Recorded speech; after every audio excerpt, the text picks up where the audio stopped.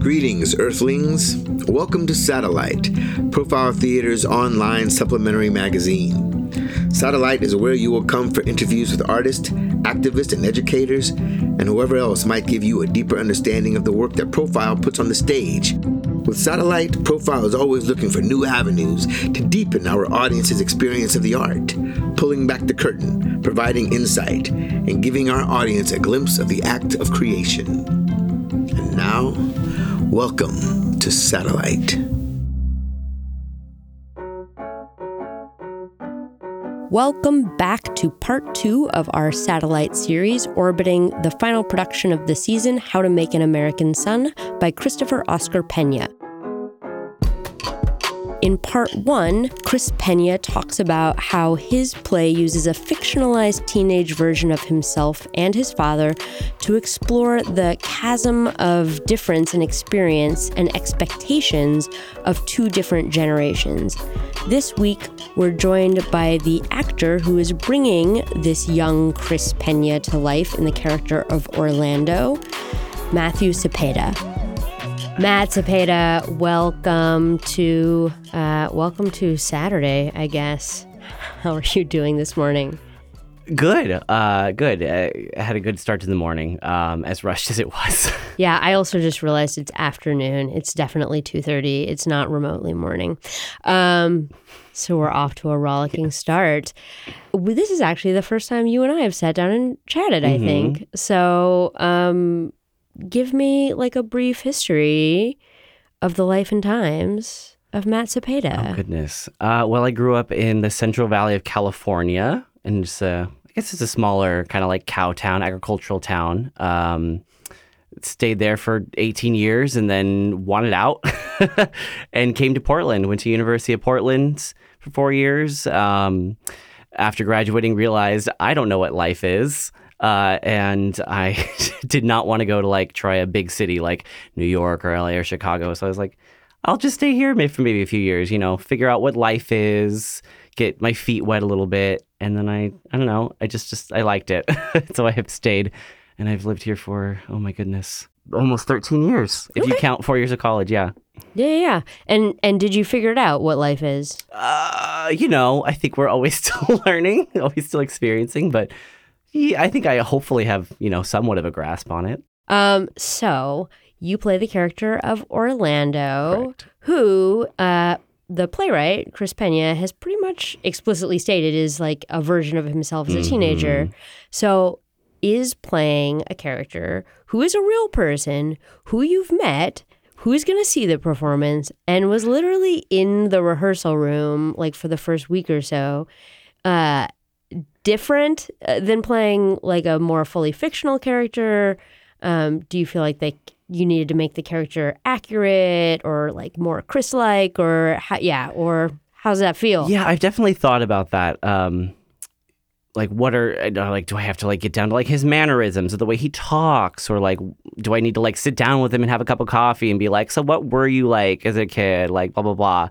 And then he left, and he won't be back for I think another week or so. And by that time, I hopefully will have had a character choice that has been solidified at that point in time. So, we've talked about like kind of our experience with him when we were doing table work and stuff. And it's like, oh, well, how Chris just kind of like talks without thinking first, like, use that for like this part of this scene or whatever. Like, so I think it's a little bit of both. We've taken things that we have learned, have experienced with Chris, but also just kind of my own rendition or things that the director and I have kind of talked about, and I don't know, molded it into what we think will work. Did you and Chris have any like conversations while he was here about like, here, let me give you the key to unlock this character, this me character? No, nothing that explicit. He definitely told us like a lot of stories about him growing up, and like how like certain scenes were based on like real experiences in his life. Like there's one scene where Orlando meets the guy he's really crushing on, and he explicitly said, like, this is something that I actually did. I actually like had a magazine and was like pretending to read it because I knew this guy liked it, and I like put on this entire facade just to like try to impress him. yeah, so he would share stories like that, which I thought were really cute and really, a little insightful. Which parts of the character of Orlando, do you feel like you can most easily tap into from your own experiences? Yeah, I mean, I was fortunate enough growing up to have a father that also worked very hard to provide for us. He works in agriculture, and so growing up, before he owned the business, during the busy seasons, there were times that we just wouldn't see him. It wasn't uncommon for us not to see him throughout the entire week, because he would get up super early in the morning, and then by the time we were already asleep, it would be the time that he was getting home. So he worked very hard to make sure that we were taken care of. So I grew up not rich. We were not rich, but we were well off. I wasn't making $1,000 charges for concert tickets like Orlando, but we were definitely if we needed anything, there's this line in the play, if you needed anything, we gave it to you. And even if you didn't need it, we would give it to you.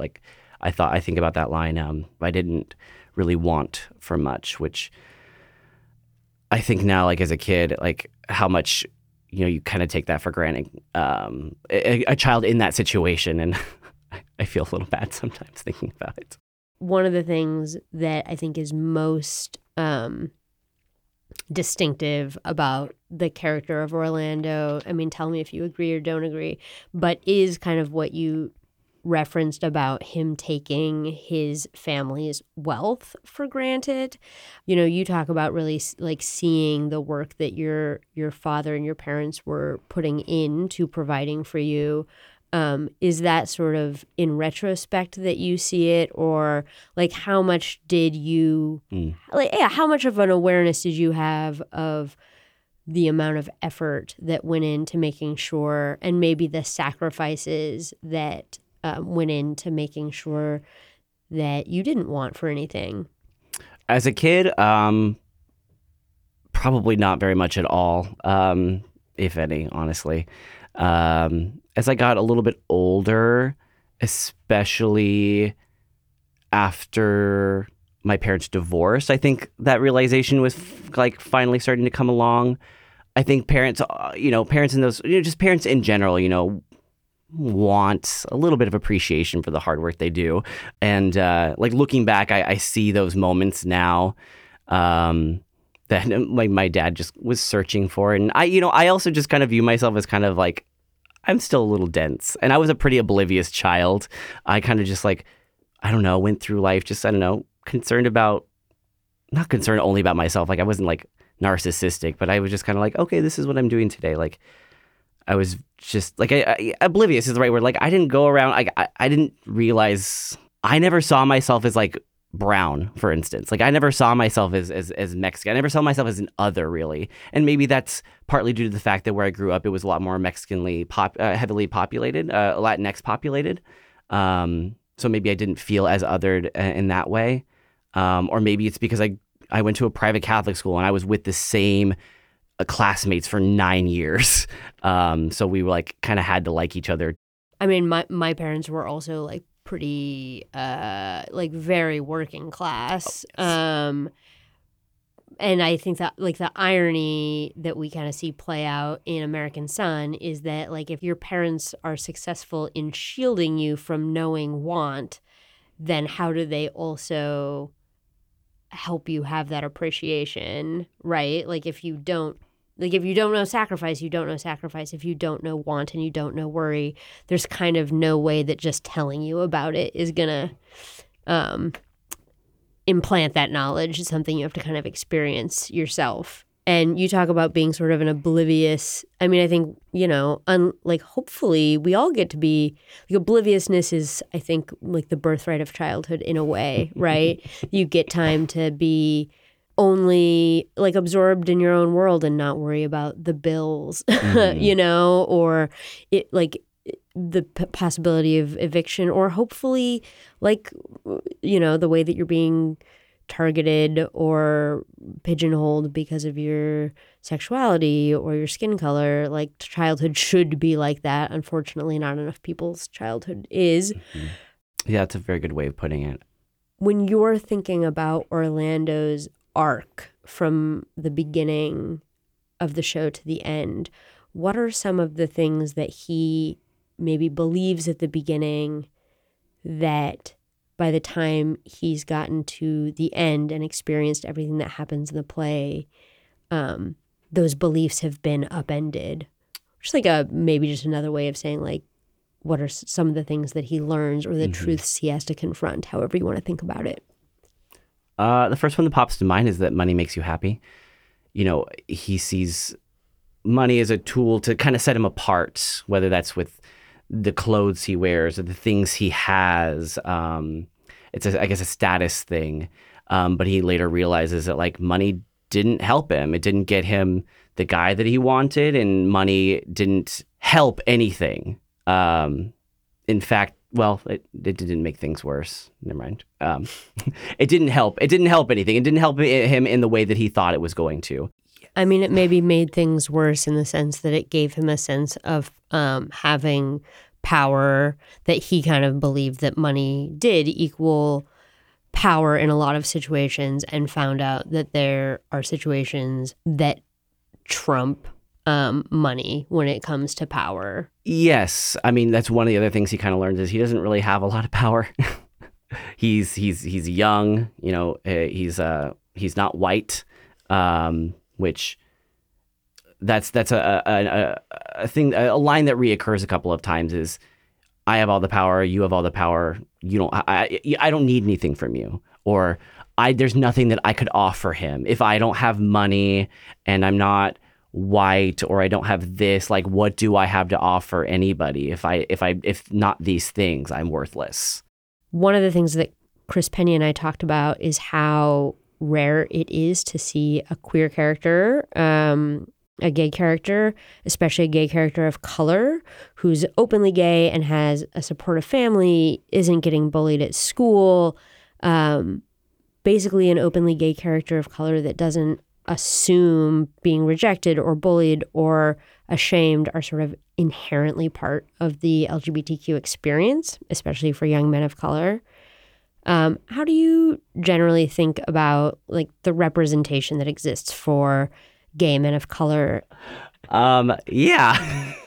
The first, I mean, I don't know all of the plays in the world, but the first one that I bumped into was The Hombres, actually, that ART did earlier this season. And I was like, what? The main character is gay and brown, and it's not about him being gay? And I was just like so excited about that show. And, like, I know there were, like, a lot of other gay men that I know, Latinx gay men that were, like, very excited for the opportunity.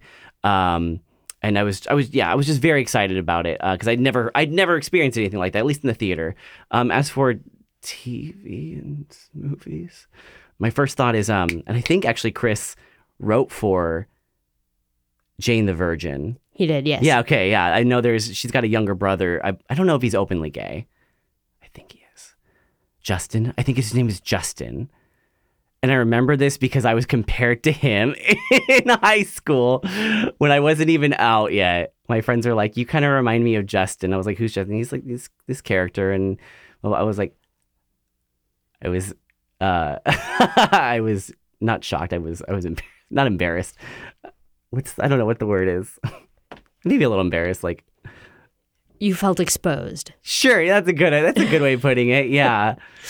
Reading me before I even admitted anything. Yeah, so when I read the synopsis of this show, it was like another one. Like, what is happening? It's everywhere this year. I love it.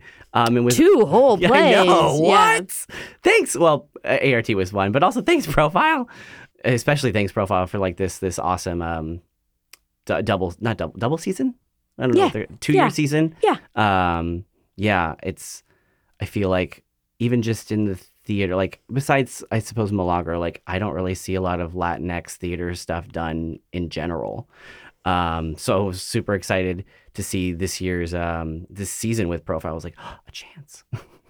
Yay. More of a chance, I should say. Yeah. Yeah. Representation. Yeah. So yeah, I guess overall the answer is I was just very excited because I don't see it a lot at all. What do you hope audiences leave the theater thinking about after this show? Oh, that they don't hate Orlando. I'm sure there's another answer I have, but I'm so nervous that they're going to hate Orlando because it's such a going to be a hard balance to like play this. He's a bit of a little spoiled dick. He's a little bit of a brat. And he does kind of mess everything up. It is kind of all his fault in the end. And I don't want people to hate him. I want them to see, that it's all at least one. It's coming. Part of it's coming from a place of love. Part of it's coming from a place of just like learning and trying to experiencing life. And it's all kind of just crashes on him at once. And he was just a teenager trying to navigate real life when it actually hits him. As selfish as he can be, he is well-meaning and he does love his father and he does love his family and he does mean well. Especially in the scene where it all does kind of go to shit. Like it is from a place of love. It is him defending his father. Because I think in that moment, he does kind of see like that his father, I think he's always kind of thought that his father is like a big deal. He is. He built his own business, He's made himself into something. He has, lived the American dream or whatever. And he's made something for himself. And to an extent, Orlando's definitely proud of that. As much as being a janitor also, or what am I trying to say? As much as there is a kind of maybe a negative connotation, it's not quite the wording for it, but as much as what it means to be a janitor and kind of like the negative thoughts we might have around that, and the fact that Orlando still does kind of have that because of, I don't know, society, I suppose. He still does believe that his father is a big deal. I think that's the point I was trying to make. Yeah, he's a teenager.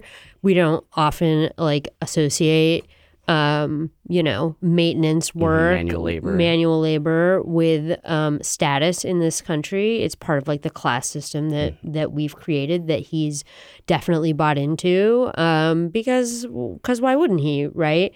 But yes, he still ultimately, he is proud, and he is proud of his father, yeah. He wants to have dignity, and he wants his father to have dignity, and that is noble.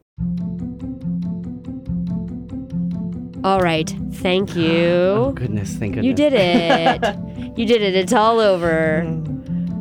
That was Matthew Sepeda, who plays the character of Orlando in Profile Theater's production of How to Make an American Son.